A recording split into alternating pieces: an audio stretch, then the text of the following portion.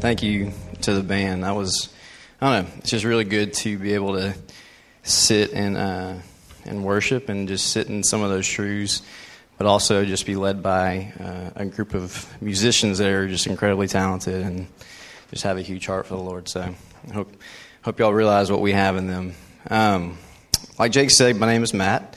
I am one of the pastors here. As is Jake, we have 6 of us, and Josh, who is the one that you see up here on Sunday nights, he is, like Jake said, is in India with John Ringo. And for those of y'all that maybe it's your first time here or you don't know too much about what we do in India, we have a boys' home in India that we got teamed up with through a kind of an outside organization named His Voice Global. And the boys' home, and it's actually a boys' and a girls' home now, is run by a couple named Nabeen and Matilda. They're an Indian couple. And they basically rescue boys and girls from that are orphaned, that are runaways, that are just living in some really bad stuff. And so they have a house full of boys and girls. And we sent a couple from our church over there last year named Preston and Alex King. And they're over there serving and just loving on the boys and loving on the staff and then loving on those girls over there. And so Josh and John went over to just kind of check on things. We don't get to go over there too often. And so anytime we do get to go over there, it's just a really good time to build some relationships with Nabeen and Matilda, to see how things are going, to let them kind of express to us their needs and things we can be doing better for them. So I say all that to say, y'all can just be praying for that trip. They're going to be coming back, I think, either Wednesday or Thursday, and they've been over there since this past Wednesday. And Josh emailed us and said things are going real well. They're just having a really good time of just getting to hang out. There's a meeting that will be 10 o'clock our time tonight. That's going to basically be between John and Josh and Nabeen and Matilda. And it's just going to be a meeting that's going to be able to for them to be able to talk about some ways that we can help them, minister to them better, and strengthen our relationship with them. So around 10 o'clock tonight, y'all can be praying for them. So let's do this. If y'all don't mind, I'm going to go ahead and pray for that time and pray for them, and then we'll kind of jump into tonight. So let's bow your heads. Father, I just thank you so much for who you are and just how big you are, that you are just as present here with us as you are in India with Nabeen and Matilda and the boys and the girls over there.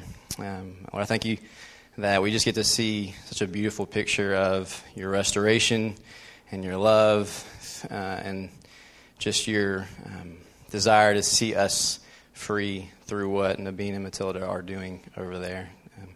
Lord, I just pray for wisdom with this meeting tonight between Josh and Nabeen and Matilda, and Lord, that you will just help us to see how we can love them better, Lord, we can see how to support them better, and they will just be able to express ways that we can be praying for them and ways that we can help them to carry out the purpose that you have called for them. Lord, we thank you so much, and we think that we can approach you with confidence, knowing that you are faithful, far beyond what we can understand and sometimes what we believe. We pray all this in Jesus' name. Amen. All right. Thank y'all for letting me come up here. I know y'all had a lot of say in it, but it's just good to be up here. I was telling, we have a group of people that comes up a little early to church and prays for the night, and they were just asking me how I was feeling, and I was telling them, I'm actually more relaxed than I normally am, whether that is conveyed to you or not. But I'm excited about tonight. I'm excited about what we're going to be talking about. I'm excited about just being here and just seeing what the Lord has for us. All right, so what we're going to be talking about tonight, we're going to be looking at a passage in Zephaniah, which is a book in the Bible, and it is a book in the Old Testament. And kind of when I knew Josh was going to be out of town and knew that I would be preaching, kind of just praying through what I would be talking over. And As a general rule of thumb from what I've heard from people that get up here a lot and preach, pastors, you don't always want to assume that stuff that the Lord's teaching you is stuff you want to bring up here.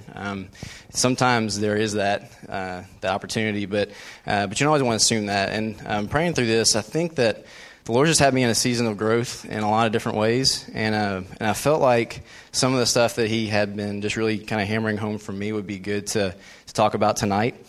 And so, just as a confession, I'm working through this stuff as well, and this is something that the Lord's really just been kind of hammering home for me in some very cool ways, but is, I think, very beneficial for us as a church body. So let's turn to Zephaniah 3.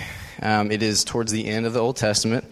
Just go to Matthew and work your way back, 3 or 4 books, or if you have an app, just click open the app and find Zephaniah on there. It should be a lot easier. So we're going to be going to Zephaniah 3, verses 14 to 20. And I'm going to read it, and then we're going to talk about it. So verse 14, it says, "Sing aloud, O daughter of Zion. Shout, O Israel. Rejoice and exult with all your heart, O daughter of Jerusalem. The Lord has taken away the judgments against you. He has cleared away your enemies. The King of Israel, the Lord, is in your midst. You shall never again fear evil. On that day it shall be said to Jerusalem, Fear not, O Zion, let not your hands grow weak. The Lord your God is in your midst, a mighty one who will save. He will rejoice over you with gladness. He will quiet you by his love. He will exult over you with loud singing. I will gather those of you who mourn for the festival, so that you will no longer suffer reproach. Behold, at that time I will deal with all your oppressors, and I will save the lame and gather the outcast, and I will change their shame into praise and renown in all the earth. At that time I will bring you in, at the time when I gather you together, for I will make you renowned in praise among all the peoples of the earth, when I restore your fortunes before your eyes, says the Lord." So, pretty cool passage. A lot of just really good truth, and so we're just going to sit in some of that truth tonight. And hopefully this will be a night that becomes very personal for us. That's one of the things I was just praying leading up to this, is that this would be a time where each one of us can see this as something that the Lord wants to kind of speak individually to us, and not just as a message to our church. So looking at Zephaniah, who's Zephaniah? Zephaniah was a prophet from the Old Testament. He was a prophet somewhere in the 600s or so BC. And as a prophet, Zephaniah's his main task, he was the mouthpiece of God for the people at this time. And so look at the prophets of the Old Testament. That's kind of how they acted. They were the prophets, and they were the mouthpieces of God. They spoke the words of God to the people, conveyed messages of warning, conveyed messages of encouragement. They were whatever the Lord wanted to say to his people. This is what the prophet spoke. And so Zephaniah was a prophet under the time of a king named Josiah. And looking just at a general, just like a cultural context for when this book was written, Israel was coming out of several generations of just a ton of idolatry and sin, and just pretty much just forsaking everything that they had known about the Lord, pursuing after the idols of the peoples that were surrounding them. It started with, I think, Josiah's great-grandfather, who was king. He started implementing some of these pagan worship practices.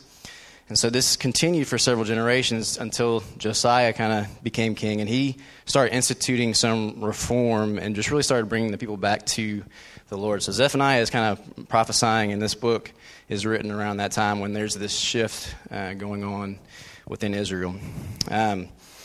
Along with the idolatry and some of the sin issues, you see, Israel had been through several hundred years of just being kind of under some constant threat from opposing nations. They were under the rule of the Assyrian kingdom, which is just a very large kingdom at that point. They controlled much of the Middle East. And so along with being under their control, they were also just under constant threat from peoples all around them, wanting their land, wanting to attack them and all that stuff. So this wasn't necessarily a real safe time for them. So you see a people, whenever Zephaniah writes this book, you see a people that are probably pretty weary maybe, because of the fact that A, they've been just under that constant sense of threat, and then 2, they've just been not following the Lord at all, and are starting to realize it probably. And so you look at that, and yeah, the Lord is going to want to speak into that. And so the Lord uses Zephaniah to kind of speak into that. And if you look at the remainder of the book, I know the 7 verses that we read are fairly positive, but the other part of Zephaniah is just kind of really kind of hammering the people a little bit. It's providing a lot of warning for the continued idolatry. If they are continuing these ways, there's just consequences that will follow. So it's just a heavy book that really just talks a lot about that. But you see at the end, you see Zephaniah, like you see the Lord speaking through Zephaniah, speaking these words. And what you see is the Lord saying that like that sin and that suffering are not what's the final say. They don't have the final say. And you see in this passage specifically, you see what people in that are scholars or whatever. This is talking about what's called the Messianic age in the Old Testament, which really just means that the time when Jesus was coming. It's talking about a Messiah. So this is a very prophetic passage. And so we see that the Lord is saying that, yes, you've been disobedient. You've been under a lot of stress. You've been under a lot of tension. You've been suffering. But there's going to be a day that that's not going to have the final say. And so that's that's the cool thing about this, is that Zephaniah, this finishes off the book, and it just provides a lot of perspective for the people. So when we talk about that phrase Messianic age, like I said, it kind of refers to Jesus. And you look at this passage, and what this passage is really doing is it's talking about the kingdom of God. Okay, Jesus. We talk about the kingdom of God quite a bit as a church. We've had community groups about it. Josh has preached sermons about it. And what we mean by the kingdom of God is basically we mean that the kingdom of God is the place where what God wants done is done, where it's a place where the character of the king is reflected in the life of the people. And I think it's hard for us to kind of understand because we just don't live in that culture. We don't live in that monarch culture. But I think when you think about like a king and his kingdom, you think about the fact that the kingdom that the king rules over is going to reflect his character and what he wants for his people. And so we see in this passage, this is what that's describing. And what it's doing is it's giving a message, yes, it's giving a message to the people of Israel, for sure. It's addressing their sins, addressing their suffering. This part is saying that, it's saying, look, hold on, there's going to be a time in the future when this is no longer going to be the case. But it's also pointing to a future date when Jesus would come that applies to all of us believers. And so this is a message of the kingdom. It's talking about the aspects of the kingdom that we have to hope in and to base our lives on. And it's for us. So this is not just a random book in the Old Testament that has some pretty cool words and some pretty cool phrases or whatever. This is a time when the Lord is speaking to His church, and as a part of His church, He's speaking to us individually. So I hope that let's just sit in that reality that this is for us. This is for you individually, and I want us to kind of keep that mindset as we work through some of this stuff. So, all right. So, what about the kingdom in this passage is important? I think there's just a lot of stuff that I probably could talk about. But I'm going to kind of hit on maybe 3 aspects of the kingdom and about the heart of the Lord in this passage. So the first one I want to talk about is this idea of a promise of restoration. So if some of y'all who have Bibles, you can see that the heading, maybe the subheading on this says Israel's joy in restoration.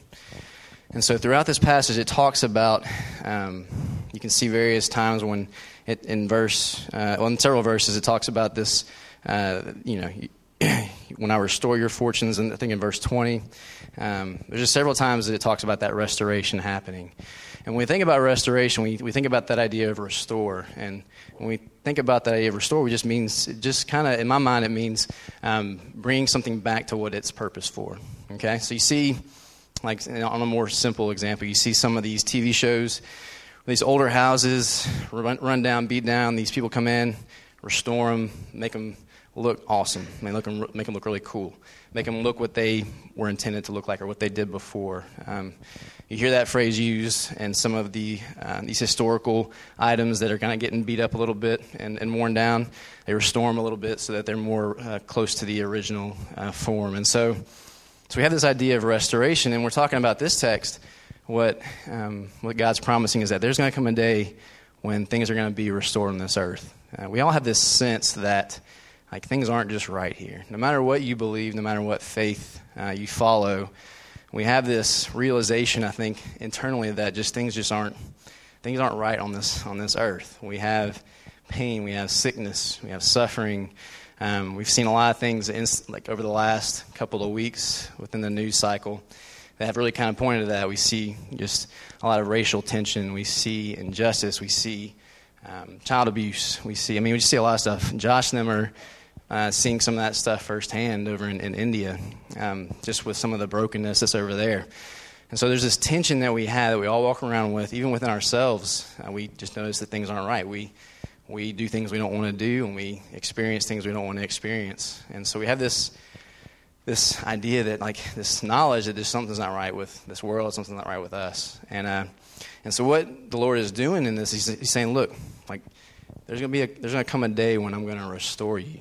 There's going to come a day when this part of the world that is not right is going to be fixed.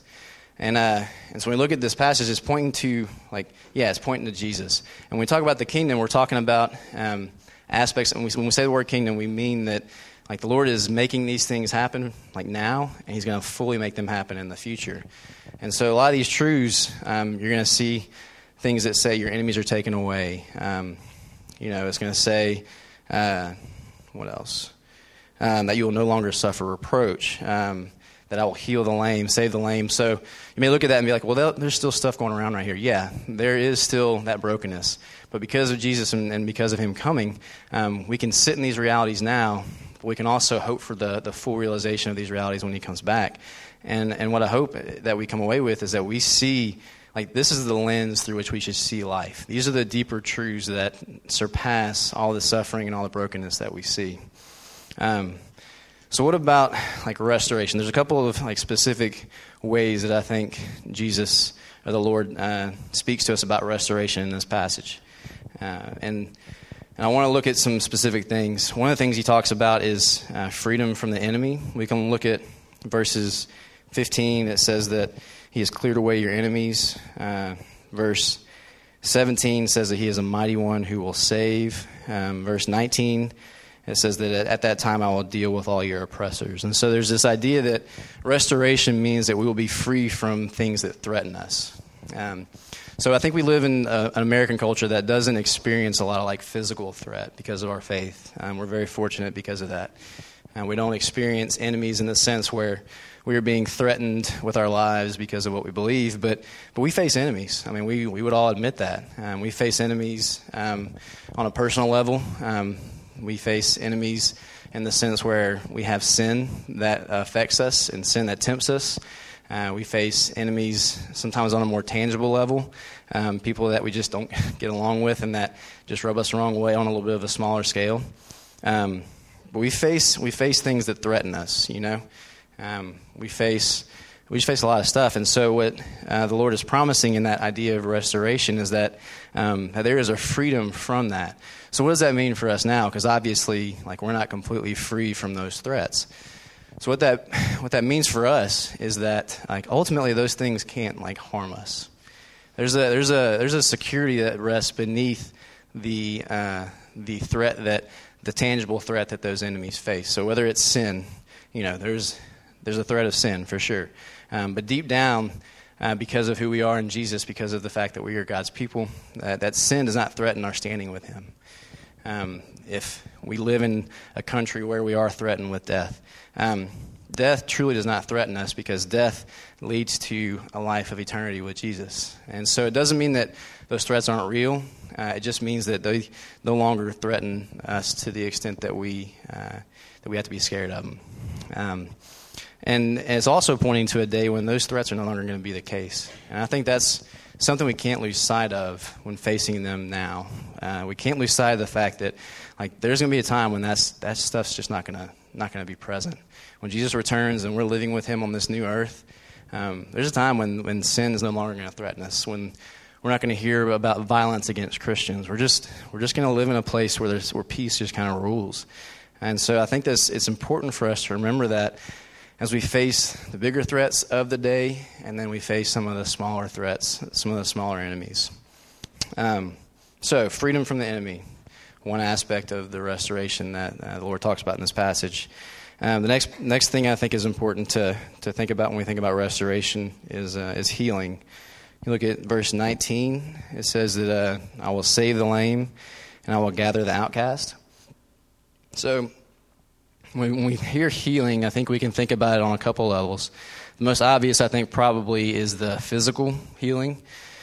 And so that, if we think about that in terms of the kingdom, I think there are times that you look at Jesus' ministry, like he brought the kingdom in a very tangible way to the earth. So his ministry, a lot of his ministry was like physical healing of the people that are around, which displayed like that's the heart of the Lord for us to be healed from these tangible physical diseases. But on a deeper level, there's healing like spiritually for us. That verse 19 says that I will gather the outcast. And when I think about the word outcast, I think about people that feel abandoned, people that feel like they've been pushed out, people that feel very alone. And in one sense, I think we've all experienced that probably in different settings of our lives. I know for me, middle school was a very awkward time, as it was for, I'm sure, a lot of people.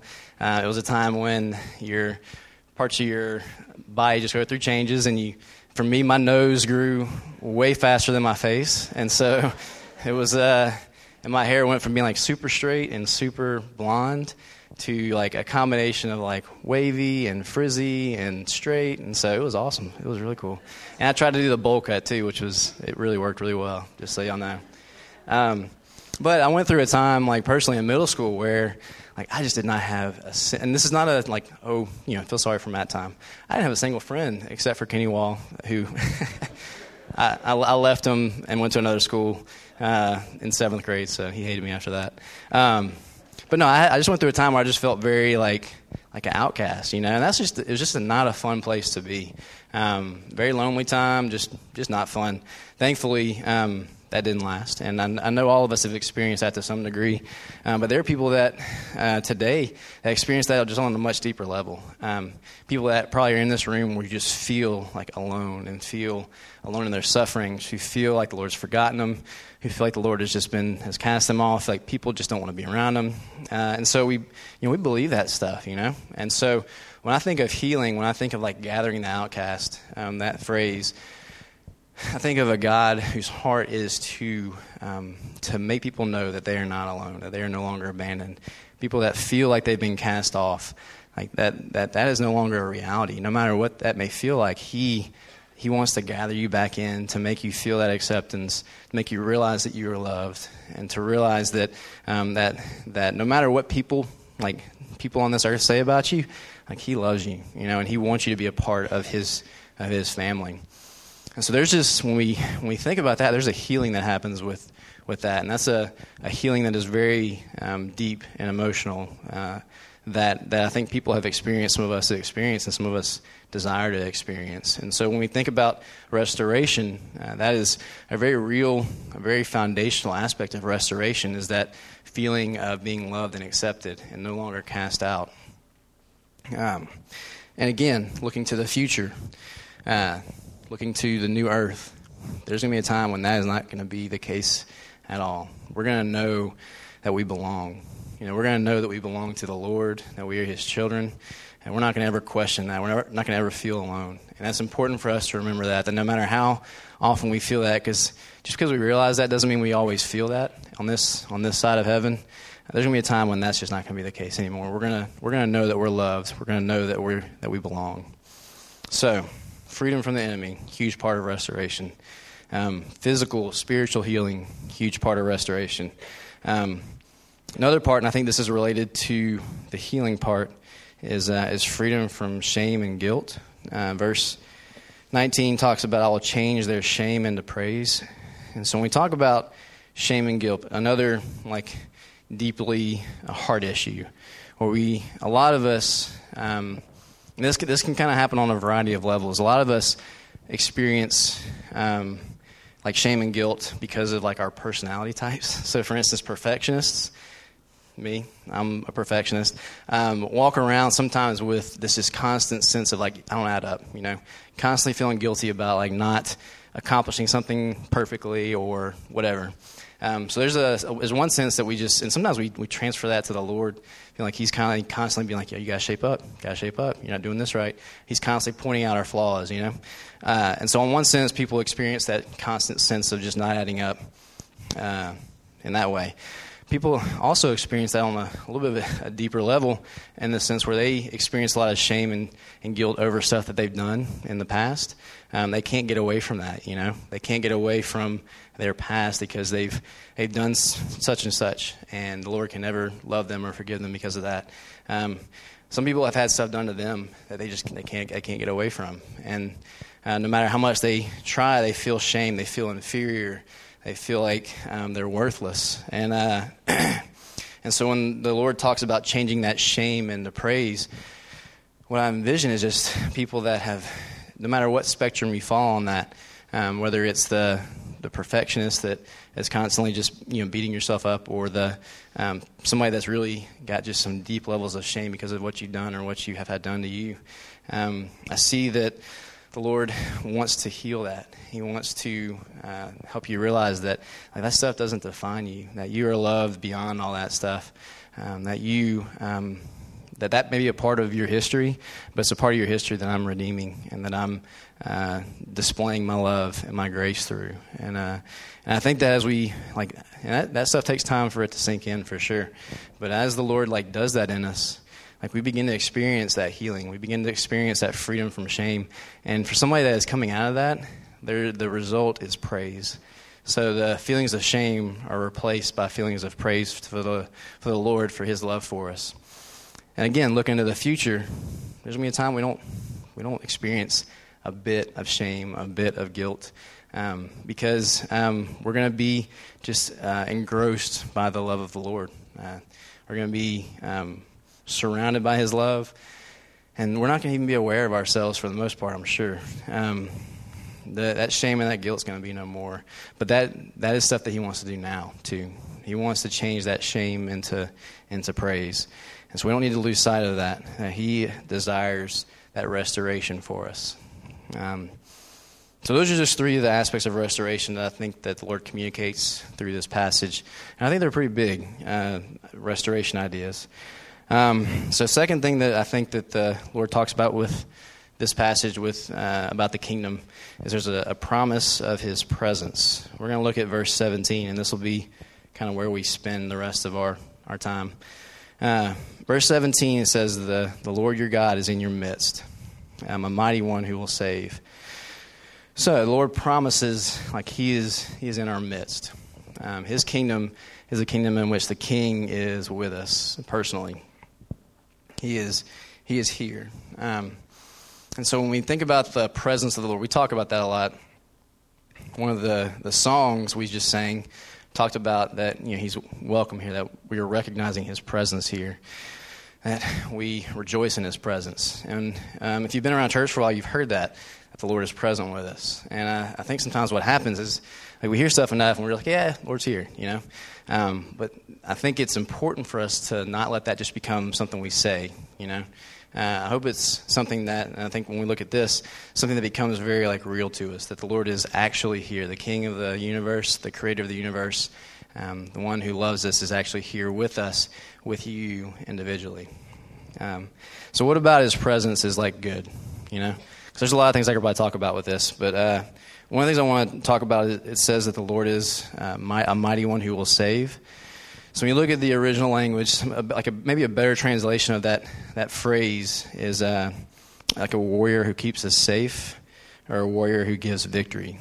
And so we have the presence of a king, of the Lord, who fights for us in a way that, and not in, I don't know, I think you got to be careful about drawing like comparisons to some of the like TV images you hear, but we think about like the Lord is like this warrior who fights for us. We think of a king that like wants to defend his people and that wants to give victory to his people.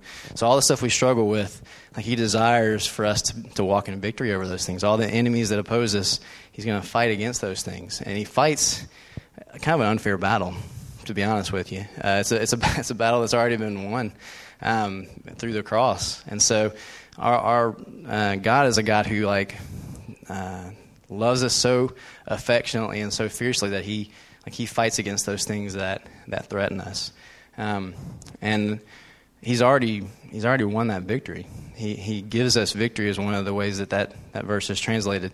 So everything that we face now that seems impossible, everything that we face now that just seems like it's going to go on forever, like there's a promise that those things don't have the victory over us.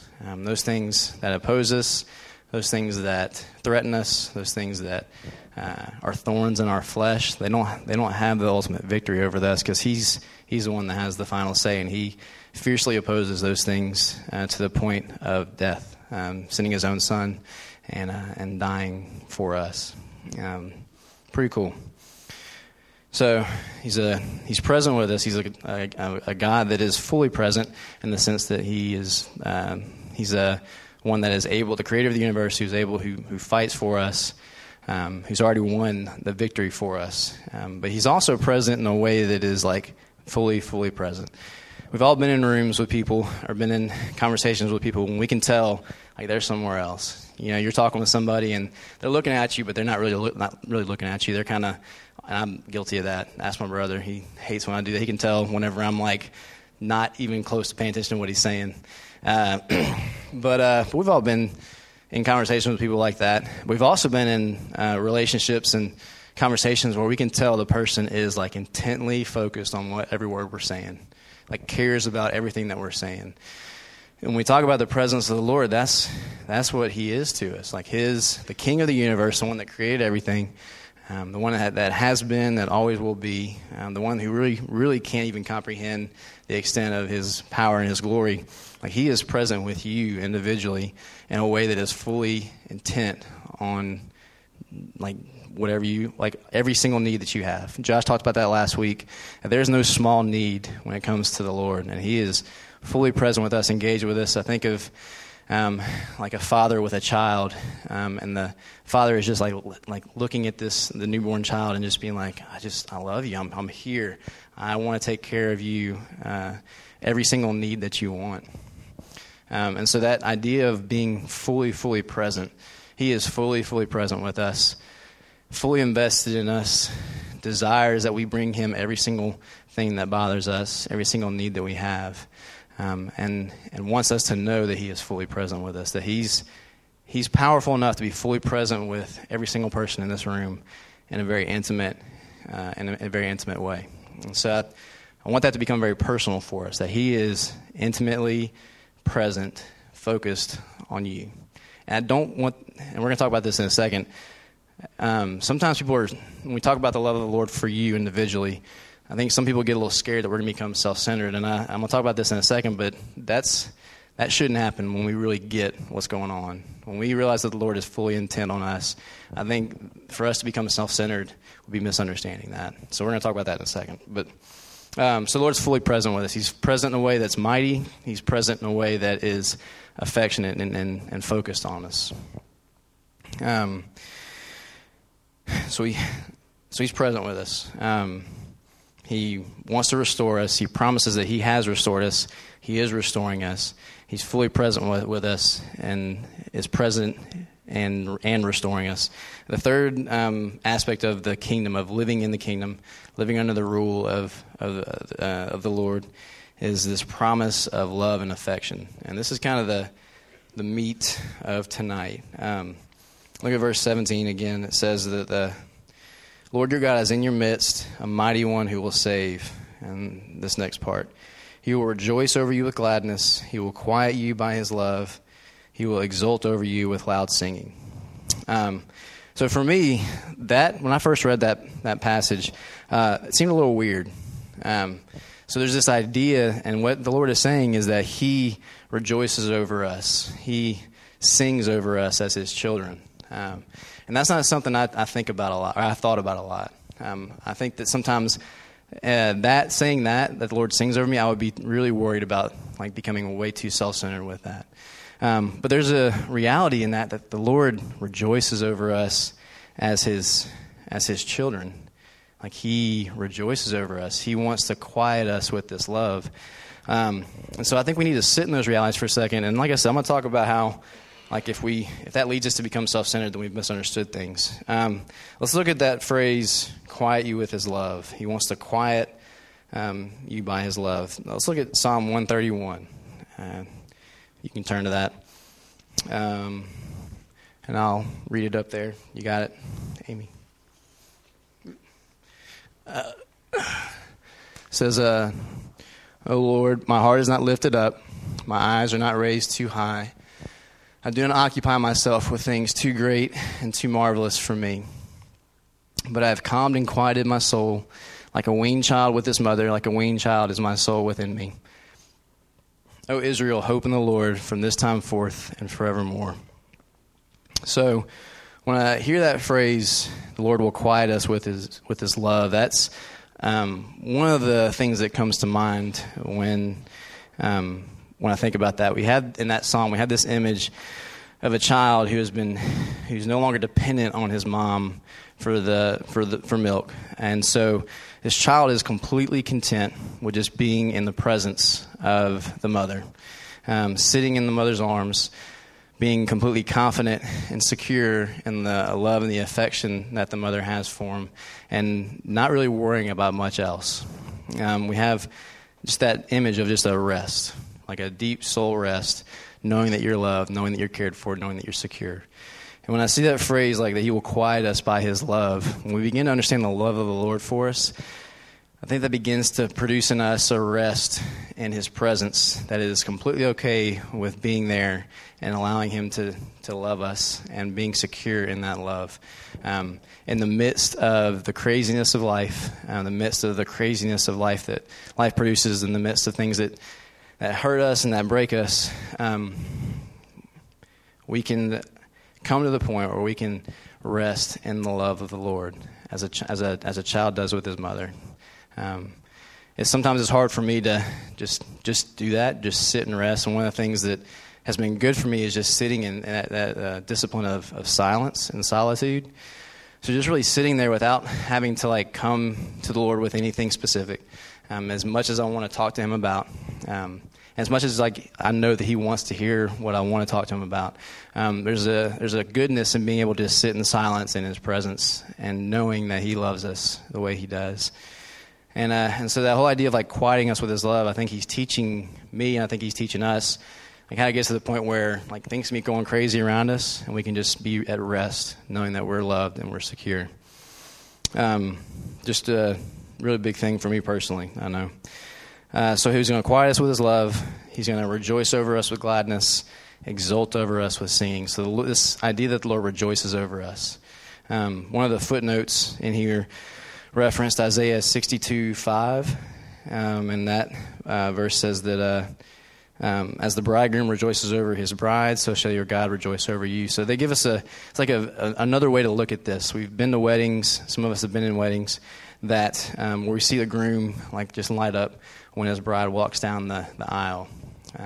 Some of you husbands know that feeling where you just look at your wife and there's just something that rises up in you. There's just this joy, you rejoice over your bride. And when the Lord looks at us as his children, that's what happens. In the midst, just like in Israel, they have been living in generations after generation of sin, and then he includes this at the very end saying, no, but I will rejoice over you. We look at the fact that is a reality with us who are in Jesus, who, us who have put our trust in Jesus. That's the relationship, that's the reality that we walk in the midst of our struggles with sin and all that stuff. Like the Lord rejoices over us as his children. He rejoices over us as his creation. We're his creation. We display like evidence of his character. Non-believers, they're his creation. In some ways, he rejoices over people who don't know him because they're evidence of his creation. He rejoices over us. He rejoices over our pursuit of him. He rejoices over the fact that we pursue him. We don't do it perfectly, yes, but he rejoices over us. He rejoices over that pursuit. He rejoices in our restoration, that thing I talked about at the beginning. He rejoices in the fact that he knows, like, our end. Like, he knows that we're going to be completely restored, and that causes him to rejoice. And one of the cool things I think we realize that I think Josh is going to spend a sermon series talking about the character of God, but one of the things is like one of the aspects of God's character that I have a tough time understanding, and I think all of us probably will, is that he's above time. And so he can see all of time like a timeline. And so one of the cool things I think about in this, when we talk about he rejoices in our restoration, he is fully able of mourning with us and suffering with us and still rejoicing over us because he knows what our outcome is. And I think it's a beautiful picture of what it means to walk through suffering, is that the Lord can, knowing the Lord, he rejoices over us but can mourn with us. It's just a very cool thing. He can convict us and still rejoice over us, just like we see with a good father and his child. He can discipline, the father can discipline his child and still rejoice over the fact that he is his child. So the Lord rejoices over us. And when we look at that, when we look at some of these promises, we look at like the promise of restoration, we look at the promise of the Lord's presence, we look at the promise of his love. The love is what, like, his love, his affection for us, his desire for us to be free from these things is what fuels, is what changes the way we see the ideas of restoration and presence. When we see a God who is present with us, who is mighty enough to overcome any enemy that we face, but who also loves us affectionately, it changes the way we see presence. When we have a God that loves us and wants to restore us, we see a God that wants to walk us through and heal us in a very personal way, not just from a distance. He wants to be one that is walking with us and restoring us. And so we begin to understand that he loves us, and that love is fueling his action toward us. And I think when we sit in that can't help progressively changing us. We begin to be transformed by that love, and in some ways that are deep, and in some ways that are they're very cool. So one of the things I think about is when we begin to understand God's love for us, we begin to view our brokenness differently. So I talked about earlier how we understand that this world is broken. There's things that are just not right. And on an individual level, we understand that we do stuff we don't want to do. We get in arguments, we get angry, we mouth off, whatever. We get impatient. So there are things about us that we just don't like, and there's things about us that we don't love and wish weren't there. But what happens is when we begin to understand that affectionate love for us and what God's doing through that love, it changes the way we see that brokenness. And I think we all deal with that brokenness. People, whether you're Christian or not, you have to deal with that brokenness idea in one way or another. And I think you can kind of deal with that on a spectrum of ways.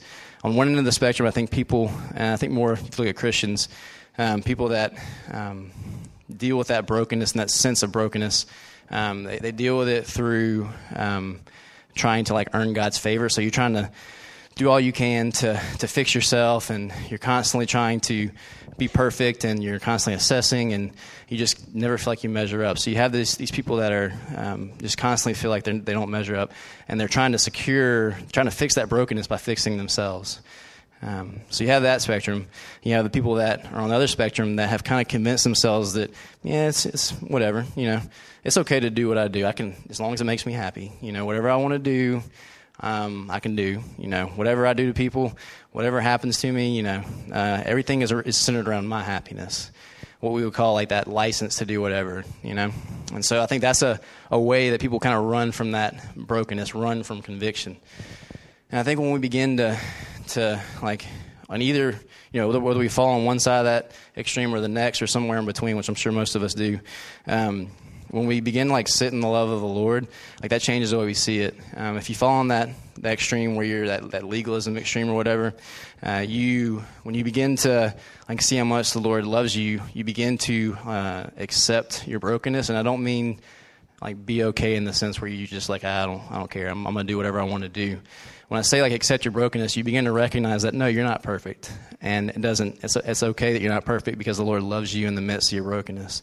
He is very affectionate for you in the midst of that, and that as you pursue Him, like He is the one who is sanctifying you, who is growing you, and you don't beat yourself up as much. You become more full of grace for yourself.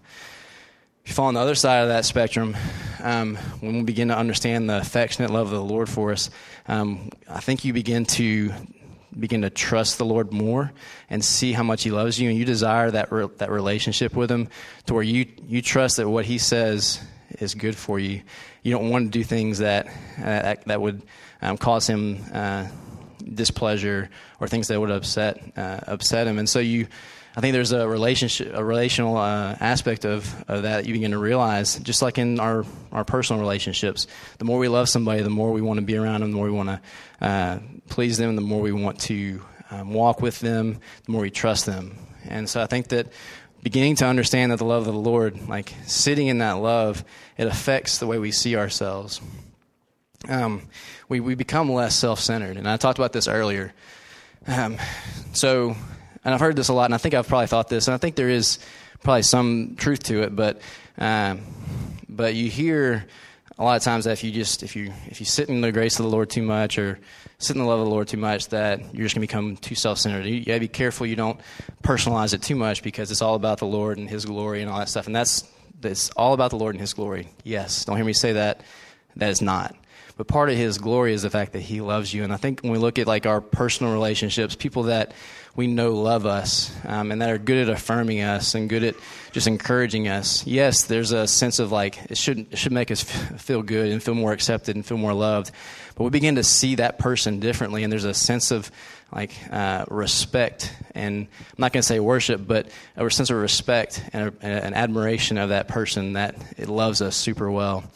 And on a bigger level, I think the more we personalize the Lord's love for us, the bigger He becomes. The more He is glorified in our minds, and we become less self-aware.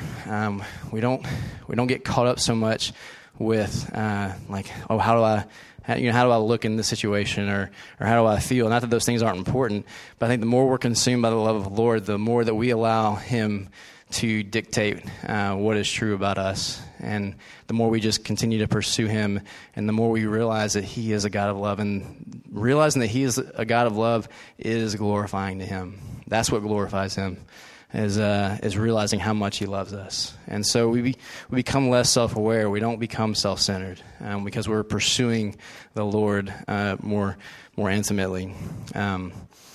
So we look at that on a personal level, it begins to transform us. Like that kind of stuff just transforms us. But on a interpersonal level, when we begin to understand those things personally, it changes the way we interact with each other. When we begin to understand that the Lord loves us affectionately, He rejoices over us even in the midst of our brokenness, we become more full of grace for those around us. We become less cynical. We become less judgmental. And we all battle with that. There's not a person in this room that doesn't battle with that kind of stuff, with being impatient, being cynical about people. But the more we understand that reality for us, we begin to see people as people that the Lord loves, He rejoices over, that He is restoring, that He is one day going to restore, fully restore. And we become more hopeful for Him. We don't become hopeless. Even in the midst of, there's just, there can be tough stuff that we have to face. But when we begin to understand that personally, we can't help but see people differently. And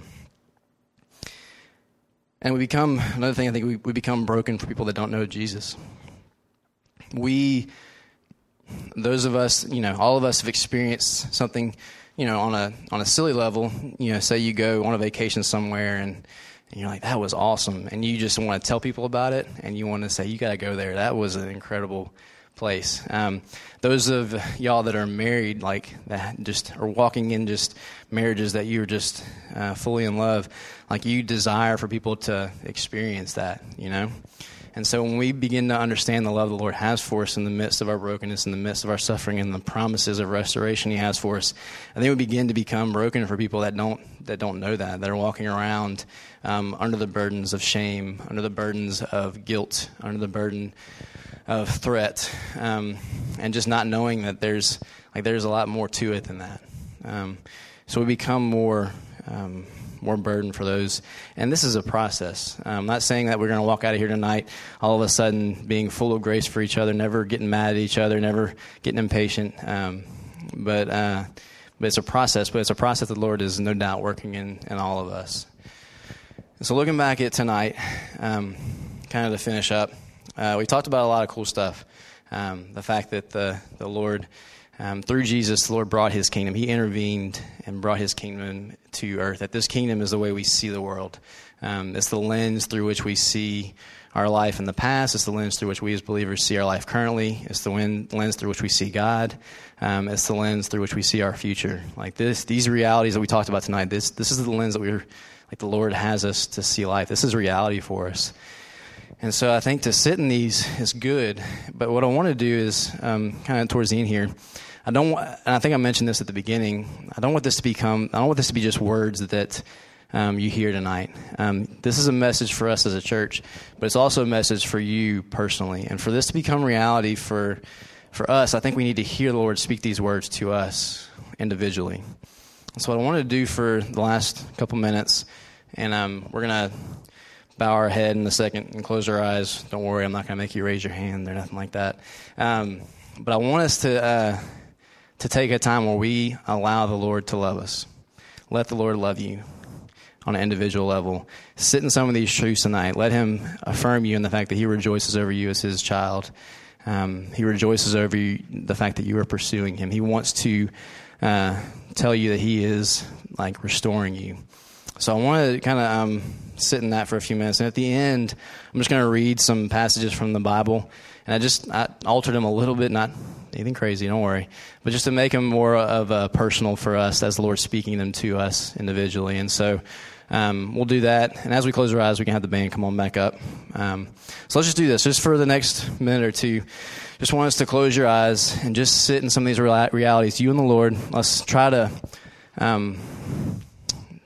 just take the posture of the child in Psalm 131, where we're just kind of sitting in the reality that he loves us, that he's affectionate for us, and that he wants us to know that. So let's just sit in that for a second.